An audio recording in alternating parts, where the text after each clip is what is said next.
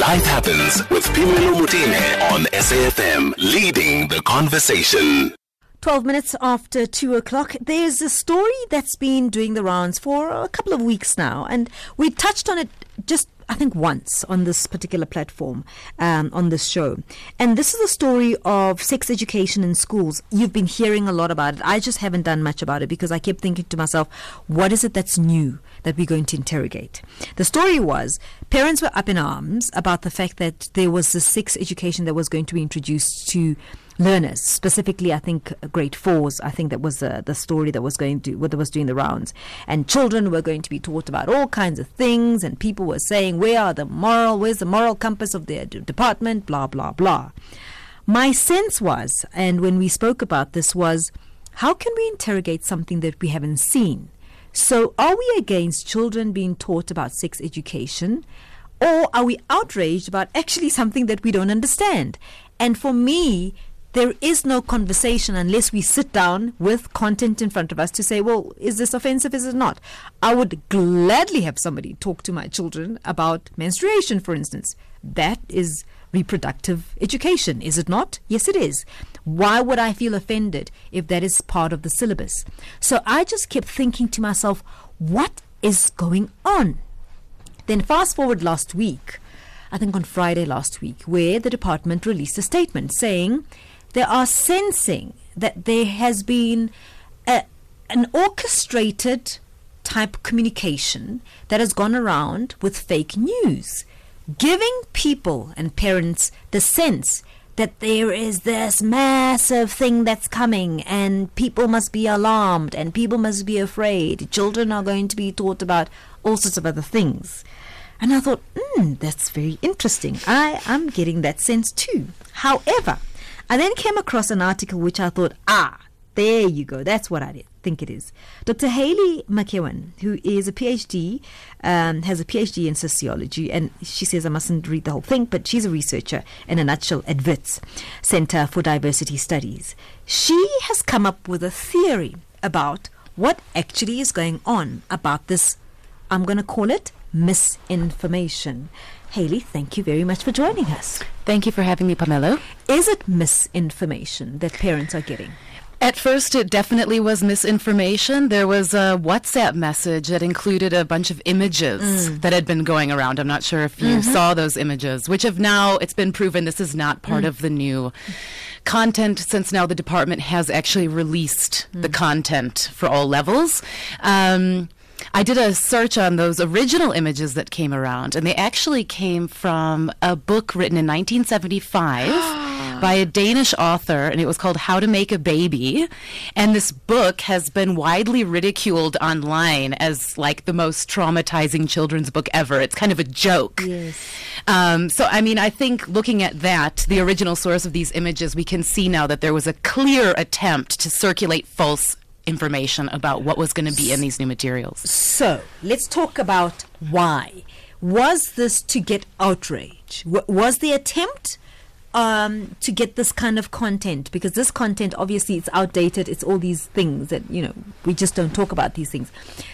Was the reason this was the content used to get what, outrage? I think so. I mean, I think we can't see any other kind of explanation because clearly it wasn't about telling the truth. So then outrage would result in parents calling the department out and then stopping this from happening. Indeed, yeah. Okay. Yeah. So then the question is, who would want to do that? Well, based on my doctoral research, so this is not my own personal theory. I think it's something that, there's researchers who have been writing about the ways in which the U.S. Christian right has been internationalizing its agendas since the 1990s. Of course, the U.S. Christian right, which is comprised mainly of, we think of it as the kind of anti-abortion movement and the anti-gay movement, right? Centered around religion, essentially. Yes, correct? A conservative interpretation of Christian values, using Christian values to justify conservative ideology. Of course, there's many contradictions in terms of how they position themselves as Christians as well. But they emerged in the United States in the 1970s. And since the 1990s, they've really been trying to push their agendas internationally, and especially in spaces like the UN, as there have been moves towards having more recognition of sexual and reproductive health and health rights at the UN, women's rights, the Beijing Conventions, Beijing Convention, different UN conferences that have happened that have deliberately been trying to advance women's rights, women's reproductive agency, creating more inclusive definitions of the family, for example. So as there have been these advances in the United Nations, the U.S. Christian right has really tried to block those. Not to be confused with the U.S. government policy. Correct. It's a very well-resourced and powerful minority, actually, in the United States. And since the also late 1990s, they've kind of rebranded themselves as the so-called pro-family movement, which brings together the anti-abortion and anti-gay ideologies, and they've been trying to gain allies all over the world. It's important that we talk about how well-resourced they are, because it's in the resource that you're able to wield your power, right? And I've heard civil society movements who say there are these communities that threaten to pull funding or can at least exert their power in what kind of funding we get because of the things that we're doing here, particularly in South Africa. I've heard this for the kind of work that people are doing in reproductive, community development kind of spaces, NGOs, where there is especially a lot of work around sex workers, where there is a threat that if you do not stop this idea that prostitutes should have rights, we will influence what kind of donor funding you get.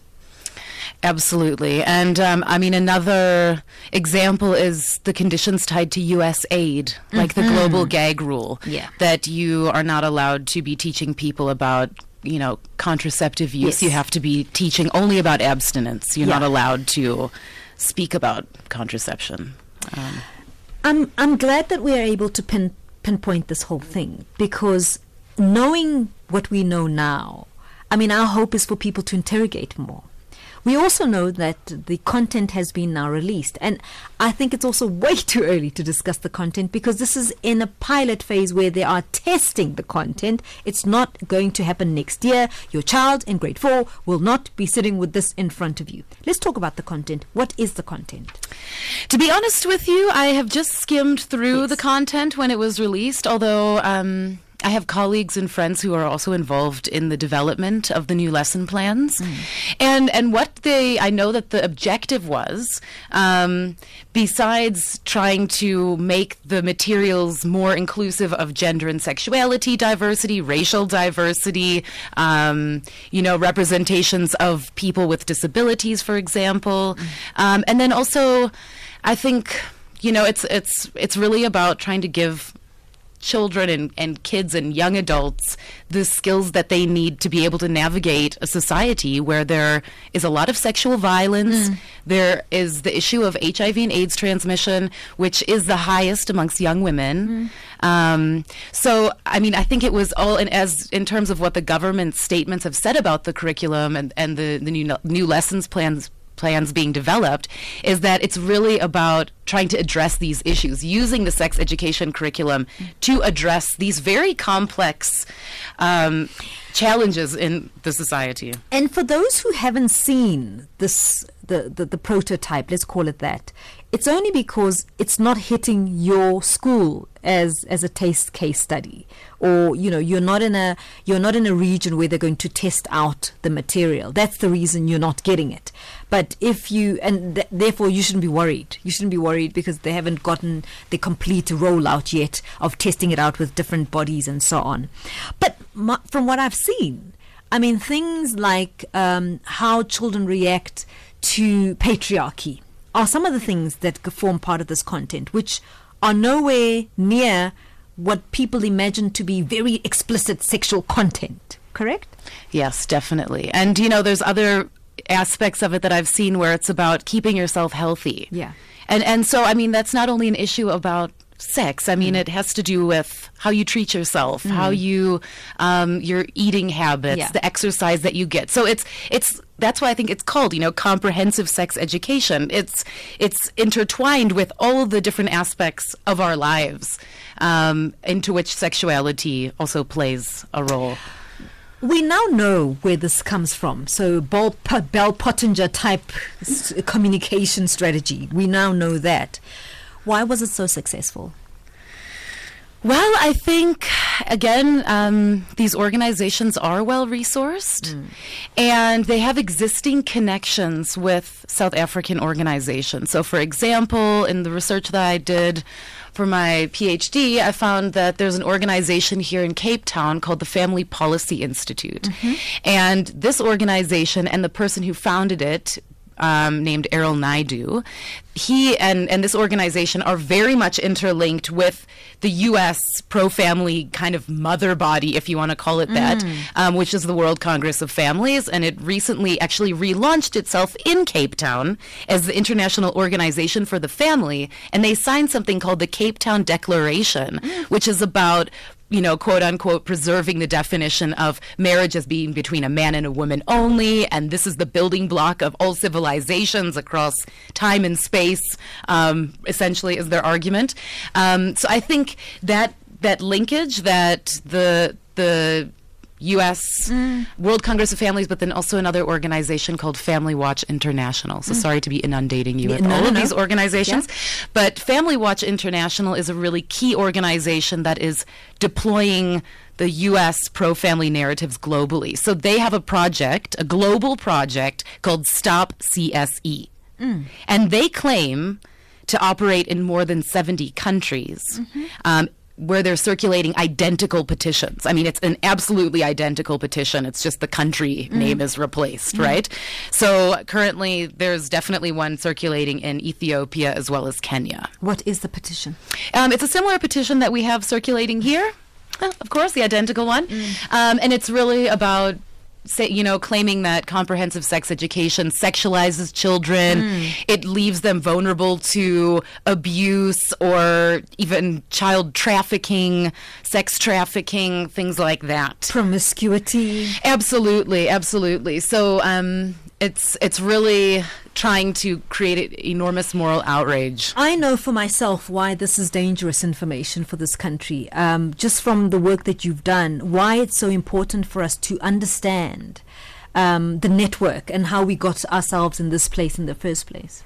Definitely. It's really important because otherwise, in South Africa, there is this tend to exceptionalize what happens here. And it's really important in order to understand these local dynamics to see that this is actually something that is going on globally and to really start to question why. Why is it that we have a U.S. kind of movement that is trying to police sexuality the world over? And spending money. Definitely. While they're doing. Yeah. Listen, I'd love to have your take on this because it is you who has been calling, who's been outraged, who for weeks now have been asking the department and questioning why are they doing this, why are they doing this. Does this conversation change your mind? Are you still concerned? What are the things that actually concern you about this proposed curriculum? 0891 104 207. How should South Africans engage with this now going forward? It's out. It's now out. There is a pilot that the department is working on. How do ordinary South Africans get their word in? How do they participate in a way that allows us to be a bit more open about the process? I would just like to, on that note, I think it's important to remember that obviously in addition to being, a deeply racist system, apartheid was also deeply sexually repressive. Talking about sex was not okay. It was not something that people did. It wasn't, as open as it is now. So we also have to remember these taboos and stigmas around talking about sex in an open way still remain deeply entrenched. Well, I mean, it goes beyond that, isn't it? Because they were policing relationships, not just sex. I mean, they were policing how we relate. You and I couldn't sleep at your house, you couldn't sleep at my house. Yeah. As simple as that. If we were friends, we needed to have a curfew when our friendship ends. Yep. It's that simple. Definitely, yeah. So So how can we engage with this content now that we know the department is working on this, instead of being destructive about what's been happening?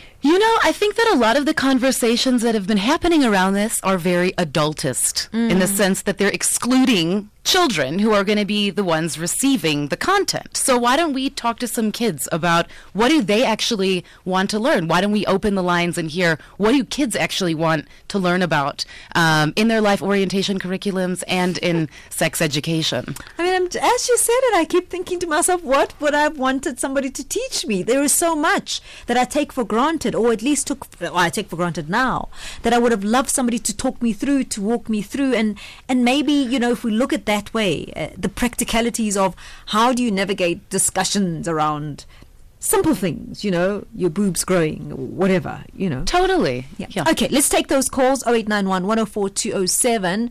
I see somebody from KZN. I think it's Msimang. Good afternoon, Msimang. Hi, how are you? I'm good. Thanks for calling. Go ahead. Yes. My name is Sawakim Simang. Okay, I'm sorry about that. As you said. Yes, not sir. a problem. Simang is my name. What I'm saying is, the sex education at school, I do not think that it's necessarily a bad thing. Mm-hmm. I think there is so much that we can gain out of it. But I think my issue is that, as Africans, that there are some of the things that are taboo, and they're going to remain to be taboo like that. So I think that maybe what needs to happen is some of the structures in our communities that would teach children in our own African way, you understand? Yeah. For us to understand that before we can, be aligned to globalization and all of those other things, but we are Africans. So that if there is anything that is inconsistent with my Africanness, I can be able to pick it up. If that is instilled in our children at an early age, it would work. One more thing, I think that as much as it is an African to talk about these things, it is also important that it is taught. You understand? So let me ask you this before you go, because I'm worried about time. So I had a lot of feelings for the very first time when I attended. Please help me here, Datum Smang, because I don't know whether it's called, but it was a celebration of a coming of age of a young girl. What do you call it? I think it's this Umkhosomhlanga. Possibly. And in KZN, right? And when I experienced this for the first time, I was in awe, because the sexual nature in which the songs, for instance, came through, the dance and everything, and nothing about it was taboo. In other words, it was part of culture, the coming of age, and sexuality was not frowned you are upon. talking about something like Umhlonyana and all of those things, or Umemulo. All right. Correct. Yes. So what I'm saying is, we also move away from, as you said, the center of what is natural, and we start labeling these things because we're influenced by the others who want us to have a certain identity. What's your thought on that? Yeah, you are very correct about that, because it is the problem with the apartheid and colonization, and also us as black people to be seen as inferior. That everything that is us, it comes second. That is why I'm saying that it should be a matter of, in our communities, to have people that can teach children, you understand, our own African ways, for us to be proud of everything. So that, when they go to school, they can be taught and everything, but then they can be able to relate it to what is it that is me, and that is African. Because the importance of teaching this at school is that there is rape now. There is violence against women and children. So if we do not talk about these things, children would have a very difficult time being able to identify these things if they take place. I think being taught at school, it would definitely help. Babamsimang, thanks so much for the time. At home. Thanks very much for your time. I really appreciate it. Let's go to Utsila Saku now for the latest in headlines. We'll wrap it up after that. Here, there, and everywhere. SAFM 105 FM in Mokopane. Life happens with Pimelo Motine. So thanks very much for staying with us. I'm in conversation with Dr. Haley McEwen, who is a PhD in sociology, who does research and coordinates research at Wits Centre of Diversity Studies. Really, the conversation is around what seems to be propaganda around sexual education that was spread around this country by organizations that have their origins elsewhere, particularly the US, that had these narratives that got the nation quite petrified, actually, about sex education. And I just love how you've connected the dots and are helping us to see how we need to better, for instance, interrogate what's been sent and communicated to us. And furthermore, I think what we were discussing before the headlines, for me, the conversation perhaps we should be having, as Bob Msimang was saying, is maybe how we integrate sex education to our own heritage. That may be a more useful conversation.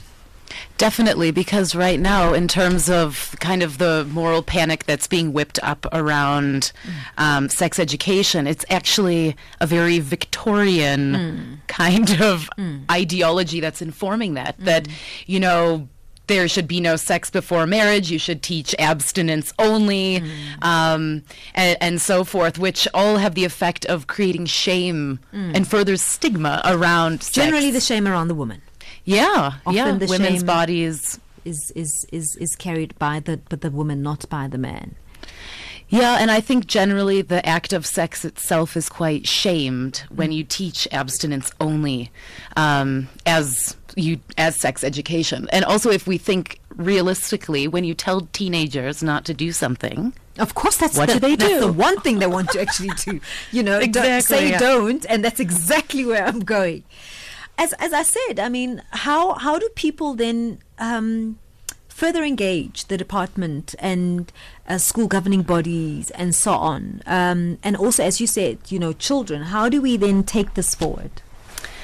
Well, I think, you know, it's important to keep our eye on what is happening, what's developing, and I think mainly to, you know, have a bit of literacy, media literacy, when it comes to looking at what is being circulated and noticing when it is trying to actually stir up a kind of strong response of rejection from the society on a moral basis. Trying to look for those moments before we actually just believe what we're reading.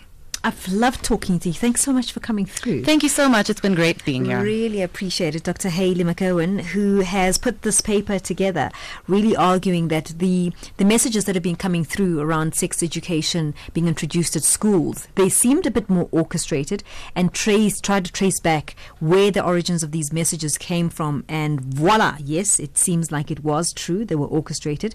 And really for our consumption and for us to have fear in trying to introduce sex education in children. I really want to hear what you think about that. 0891 104 207, but that conversation will be available as a podcast too.